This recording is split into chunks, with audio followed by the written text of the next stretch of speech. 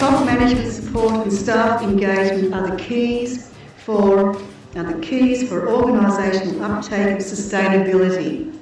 And to date, Chris has led the implementation of over 140 initiatives at MARTA around key themes of energy, water, waste, procurement, facilities design, transport and stakeholder engagement. I hand you over to Chris now, who's going to talk about engagement.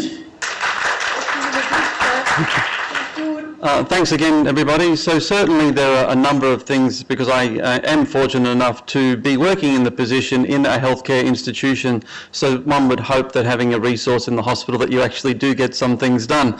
I take my hats off completely to the people who are very frustrated, I guess, in trying to push agendas and not getting the benefit or the support. And I still encourage that, because there are so many ideas of things we could do, and it is very hard to prioritise sometimes. And in a business that runs 24/7, we do use a lot of energy, we do waste a lot of resources to provide our service, but we can minimise it. I don't believe we'll ever eliminate it all, but we can certainly minimise it and still deliver quality healthcare by reducing the consumption in a number of different ways. So at MARTA, just to give you a bit of a snapshot, we've done about 160 initiatives at the moment in various stages of completion. But you can see down the right-hand side there that we do a lot of work in staff engagement. So we don't want to have an environmental program that says, oh, that's what Chris does. Because yes, that is what Chris does, but if you're relying on Chris to do it for 7,000 staff, you're setting it up wrong. So Chris is the guy who talks about it, facilitates for it, advocates for it, and when my mates are involved, coerce as well, to try and get the momentum happening. But you've certainly got to build it in to business as usual, as opposed to thinking that it's that department who does that as well. Appreciate the fact that what's already been raised, everyone's busy being busy. So you can't just tell people not to do something. You've got to be able to provide an alternative to it. And if you can make the alternative easy to do, well, then that's the bonus. So people say, what's my job? Well, I'll link in a bit with what Trish was saying. It's networking. That's what I do. I feel like I have the conversations between different levels of the organisation, and I am very fortunate to have worked at MARTA for a very long time in multiple roles. I worked in finance for many years. Previous to this role, I was Director of Admin for the complex, so had a lot of staff reporting to me. And so I know who's who in the zoo, and that certainly makes it easier to have the conversations. And it's about putting these conversations you have over here together with things you hear over here. And a very simple example I'll just say now, I was walking with the florist one day who happened to be seeing that our gardeners cut down all this greenery once a month and throw it away. And they say, we buy that greenery in to put into our flower arrangements. So now I got them together, and once a month the florist goes around, and instead of the gardener taking a massive big hack out of it, just a bit more time, takes it out, gives it to them, and then they use it and we sell it. So we were throwing it away and then buying it in. It's just silly little things like this, which is just looking at things. But it's a hard sell. When my role was appointed, the executive and the board want results. You're not going to put a resource in place if you're not going to be able to justify it. So I have to have some measurable outcomes, and I had an unofficial key performance indicator to save my salary every year. I didn't do it in year one, and I didn't do it in year two, but I've more than made up for it every year since. And I did suggest to the CEO that he may want to pay me now what I saved, but I won't go how that conversation went. But again, balancing with that, you've got to have the awareness and the engagement from the staff who are our biggest stakeholders. We really want them to get on board. So from a management point of view, this has grown. The things I put up here are just some key points that have happened over the last few years that have sort of cemented and shown the top management support for why we have an environmental sustainability program. We call our program Sustainability at MARTA, and it's branded this way, as you can see. But again, there was some legislation which said we had to do something. So straight away, that means we've got to have someone looking at it. Then there was sort of some thoughts about including it into our strategic plan. There was a sustainability committee that was put together. And at that time, it was a sustainability committee put together of interested people. There was one manager, but mostly interested people. Over many years, we've now morphed that to include 3 3 executive directors plus the heads of all our major services. So we actually have the decision makers as that committee now. My position came along in 2010. We put a policy in place. I started some research collaboration so we could understand what it is we were trying to do and measure. And it was only last year that I wrote our first quite robust environmental management plan, because it took us a long time to be able to measure everything that we were doing as well, because no one had ever done it. We knew what everything cost us, but we didn't know how much we were consuming. So there were two different things. And as with anything, management are always very keen on what the business case return is.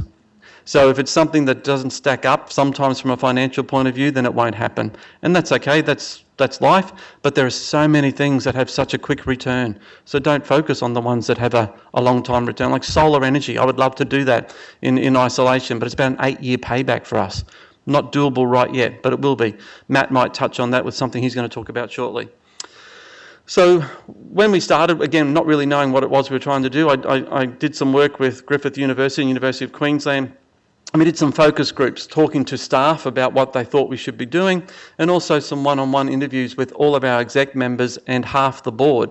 So it was certainly asking them what they thought we should be doing. So we didn't want to have a sustainability committee thinking this is what we should be doing when everyone else thought that's what we should be doing.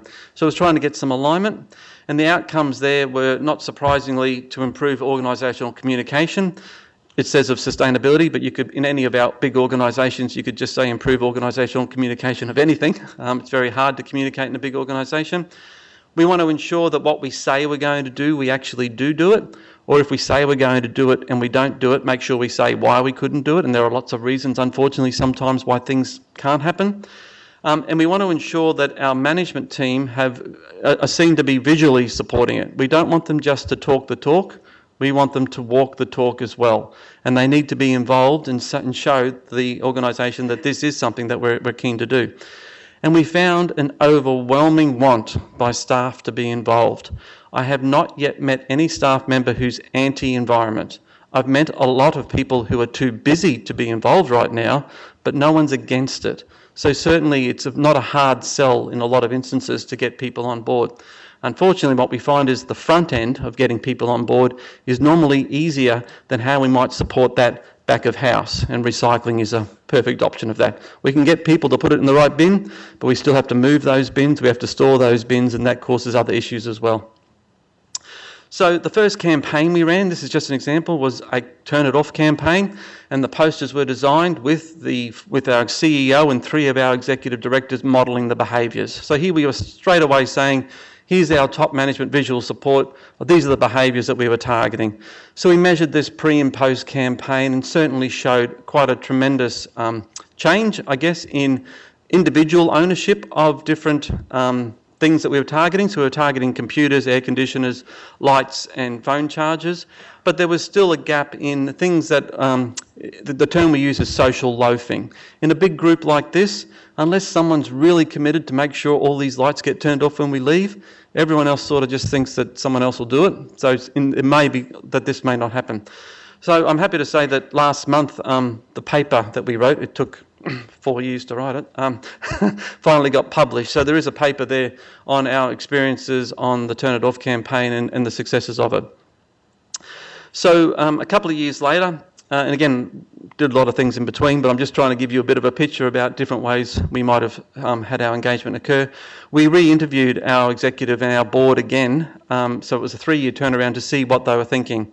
So they were still very keen for us to continue emphasising the positive outcomes that we've been achieving, and certainly that's great, a good story. So we do that through multiple media communication channels wherever we can, to really focus on staff engagement, waste and energy, and they are the initiatives where we've got most of the action happening.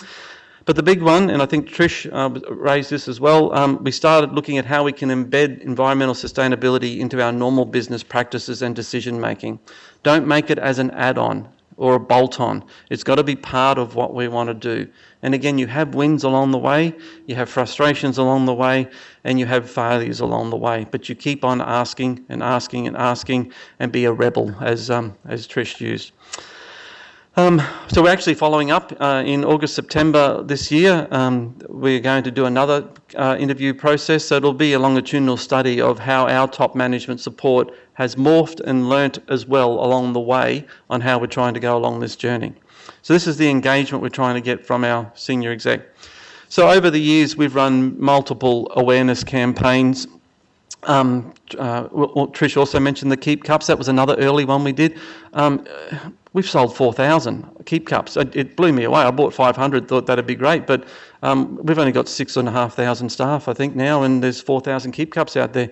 They're just simple things that don't really cost a lot of money, and there's a lot of things that are already out there, like mobile muster or ride to work days, that you can get a lot of support from. You don't have to develop anything. They can send you a lot of resources. But certainly the program that we've been working on has been based on the Education for Sustainability model of raising awareness, providing education and communication to get participation. So you need to let people know we've got the program, this is what you can do. So last year, if some of you were here at the seminar, I talked a little bit about our Environmental Sustainability Pledge. And this was a list of 17 behaviours that we focused on getting our staff to pledge to. They were around energy, water, transport and waste, and there were 17 behaviours, and we were targeting at that time 33% of our staff, so about 2,500 staff, which we actually achieved. I'm still running that now back of house, and we're over 3,100 staff now, and you can see by staff category where most of the people are coming from, and no surprise, nursing, midwifery would be the highest. Sorry, I left off the word midwifery, my apologies to the midwives. But certainly every category of staff is represented. Some are harder to get into and some are easier to get into. And if you're looking down by the behaviours, we're over 35,000 behaviours. Now, I'm not going around to check that, Mary said she was going to do these 7 behaviours. I'm not checking that she does. But it's a reminder to her that these are things in the workplace now that are pretty easy to do. And so if half the people are doing what they said they were going to be doing, we're already moving quite a bit. So last year we also, there's another study, I worked with a PhD candidate to look at why people took the pledge. And this was, again linking in with what Trish was talking about today, about people already wanting to be accountable, responsible, because it aligned with their own personal beliefs. Well, that's fantastic. If you can get a campaign or something that happens, which is something I believe in, well, of course I'm going to participate in it, no problem at all. But you do need the enablers, and again, I'll keep saying, top management support, very, very important. And again, you need to make people aware of it through a variety of communication methods, awareness raising sessions, Q&As, articles that you might write. And again, barriers, we all have them. Everyone is busy being busy. We will always be busy being busy. And in 5 years' time, this is going to be the good old days. Just remember that, okay? Because I can remember the good old days at MARTA quite a long time ago. But anyway, just remember that nothing's going to change there. No one's ever going to be saying, geez, I wish I had something to do. So you have to make it easy for people to be able to be involved. Again, as I said, don't say, don't do this. You can say, if you don't do that, consider doing this and have that set up for them if you can have that happening already. But again, the physical environment, and again, I'm sure there are a lot of hospitals that can relate to this. The MARTA in Brisbane's over 100 years old. So we've got clinical buildings that were built in the early 80s, and we've got a new hospital built last year. So the one in the 80s obviously doesn't have as much space allocated for a lot of things. There's got a very small waste room, and so getting recycling in place there is very difficult because we just can't store bins. So there's physical barriers that you have to work out. Not surprisingly, whenever I do any kind of survey, any kind of interaction, the number one thing raised is waste. Absolutely. Everyone wants to be involved in it. And we have rolled out pretty good commingled recycling through all of our non-clinical areas, but we still have the barriers at the moment which we're trying to solve. And we've actually hit a critical point at MARTA from a physical barrier. We actually can't store any more bins on site in our storage area right now. So we're trying to work with our capital works team to find some more space where we can store bins, only for the couple of hours they need to be there before our waste provider comes to pick them up. So there's all these things that you find out. The people at the front end, busting to recycle. Yep, but we just can't store the bins anywhere just yet. But we'll work to it. So one way that we also communicate to let people know is these are digital screens. There's 6 screens there based on some of the outcomes that we had achieved, that we reported in our annual plan. So I don't know if your hospitals have them, but a lot of the common lift areas now, while you're waiting for a lift, we have screens advertising anything about MARTA, and I was able to get some environmental sustainability screens up there. So certainly, I'm waiting here doing nothing for 2 minutes or 1 minute waiting for the lift, and I can look up and have a look and see what's happening. Another one that we've done, which has been quite a big one, was just a simple one, but it was a transport access guide. So parking is crucial in our organisation. I'm pretty sure it probably is in yours as well. And we're going through quite a big dilemma up there at the moment with how much parking we have available left for our patients and visitors when they want to come in. So we've provided a very easy guide, front page there. On the back page has got all the details about all the different ways that you can get to Mater. Wasn't a lot of effort to do this, but it certainly just showed people how easy. And it wasn't designed to say, don't drive to work. It was designed to say, why not consider not driving to work every day? And that's what one of the pledges was. It was, how many days would you not drive to work? And so we've said, okay, well, here's all the alternatives. And again, some digital screens there to show you that it's very easy, and we are very well placed from a public transport infrastructure. But again, there's lots of barriers and reasons why. We get discounted parking as staff. And the cost of parking every day is about the same cost as taking a public transport. And when I drive, I get in the car when I want, I get to Mater when I want, and I leave when I want. But when I take public transport, I've got to wait 5 minutes for the bus, and then I've got to wait 10 minutes for the bus, and I lose a bit more time. So it's sometimes a little bit hard to get that push happening, which is why we're saying don't do it every day, just try it occasionally, see how you go.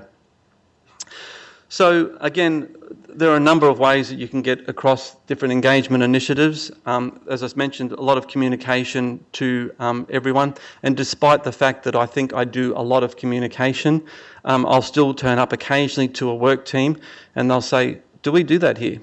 And you think, geez, I've been talking about it for years. How come you don't know this? It's very important.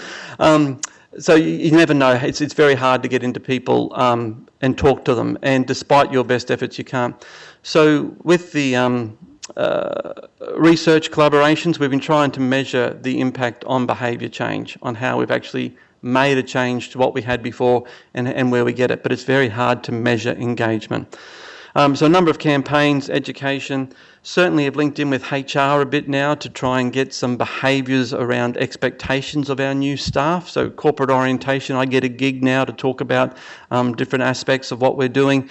And our code of conduct now talks about responsible stewardship of resources. So we link it in and we're getting a start there. But there's also things that people can see. I mean, you walk in straight away, you can see we've got the bike parking, you can see we've got some recycled seating, we've got water tanks, you can see the lights. So they're great triggers for staff to know that we're doing things as well. So the big question, you spend a lot of time on this, so you really hope you're making a difference somewhere. We do annual staff surveys. Again, you may also do that. In 2011, I was able to get these questions included onto our all of staff survey. And at the time, the responses were about 50% for most of them, which I thought was a pretty fair representation because most of my efforts had been directed to non-clinical areas, only because it's easier to get to the non-clinical areas than it is to all the clinical areas. Since then, I've done a lot more. But again, that was a great baseline. Well, last year, we included the same questions again. Happy to say there's some nice increases or statistically equal for the second question, but the one that made me the most happy was about a 13% increase in people being aware that we have the program. So that was the step one, get the awareness, communication, education, participation. So we're pushing it. And again, we got some pretty good response rates there from all of our staff. So it certainly gave us a lot of information. So following on from that, just to show you, I get some detailed responses by work teams of right through the organisation. And as of yesterday, I had done 100, with my colleague, we'd done 111 15-minute in-services tailored to each area. Now that is very timely, very time-consuming to do it, and it's very hard to structure into everyone's busy schedules. And sometimes I come to work at 6 o'clock in the morning, which I don't normally do, and sometimes I come to work at 10 o'clock at night, which I don't normally do, just so I can talk to the teams about it. And again, as much as it's been quite an effort, the face-to-face communication, we've captured over 2,000 people face-to-face by doing that. So it's certainly, again, growing momentum. Other things that we asked on the survey, again, about things that people what could Mater do to be more environmentally friendly? No surprise, in every single work team, in every single division, waste and recycling came up. Paper use comes up a lot. Segregation of waste comes up. Energy was about turning off lights, and we push that agenda all the time. The easiest way, and it costs you nothing to do, is to encourage staff to turn things off that they're not using. And again, if you have children, or if you were a child, you were yelled at, or you yell at the children to turn things off at home because you pay the bill. Well, it's the same thing here. Certainly in solar, I mentioned before, but people are very keen to get the engagement and the updates. They're very keen to hear what's happening. So we do that in a variety of ways. Other things that come up from time to time, and I guess whenever you talk about environmental sustainability, everything comes up, like electronic health record, certainly a big project that MARTA's looking at the moment. We'll have some payoffs as well. Parking comes up, but there's also the health links. Thank you. Of what's going. That's good. That's okay. So we've talked about waste and what would it be without having a picture of waste, and this is a waste audit from 2 weeks ago from one of our areas, and that's some of the non-clinical waste that we found in some of our waste streams. So education again is going to be very important, and I'm having the same conversations that Trish has just had with her colleagues about tipping the waste out. MARTA Education have got right into the simulation training now, and so I'm talking with a nurse educator, and we're actually going to do the same thing. We're actually going to get clean clinical waste, but it'll be clinical waste, so we can actually do the physical sort, because it's a hard thing and it's an easy way to save money. So we mentioned before, I used to be part of the Global Green and Healthy Hospital Network. I'm certainly happy to keep talking about that until the new position is appointed, and please, this does help you. There's heaps of resources there, so if you get a chance, you want to talk to me, my contact details are there and they'll be on the slides that go out. So the takeaways from me are top management support, and again, I appreciate the efforts that you're having and the frustrations you're having. You don't have it, and I just feel so sorry for you, because you would be banging your head against the wall right now. And again, if you want a successful program, you've got to have the top-down approach supporting what everyone at the bottom is doing. Trish used the word rebel. I call myself the positive agitator, because I ask and I ask and I ask and I ask, and you'll either do it because I ask and you think it's a good idea, or you'll do it because I've asked you 5 times and just to shut me up you do it, or you'll do it because, being at the MARTA for a long time, most of my mates are the directors of the other services, so I know where their wives work and where their children go to school. So coercion's possible as well. That's not being recorded, is it? Multiple contributions definitely do make a difference. When you can embed what we do into business as usual, it does what we want. We do patient care. We do great patient care and healthcare. That's what we want. So we don't have to spend as much on something. We can put it where we want it. And what we do is also very transferable. It's not unique to health. You can do it in any healthcare in any kind of organisation. So I think I've just got a couple of minutes left. Is that right? Till 11? Okay, I'll take the questions. I just wanted to show you, this is an effective campaign that I put together, I'll start it now, of people who were involved in some of our initiatives, and it was designed to staff, and it was done very crudely with me taking photos of people on my iPhone, and certainly I use it in a number of presentations internally, and it's great because it lets me see someone I know. And someone I know is doing something in the organisation. So this is pictures of people at all levels of our organisation participating in some of the initiatives that we've done. So we've got our exec in here as well as staff. And it's really good visually to see this, because people can connect with it, and the social norming that Trish mentioned as well, this is certainly very much reinforcing that. So currently I'm working with our marketing team, and I'm doing a far more professional version of this, but I just wanted to show you because I found it quite an effective way of communicating to staff. All right, look, we do have to move on. I'm sorry. Thank you so much, Chris. I really appreciated that.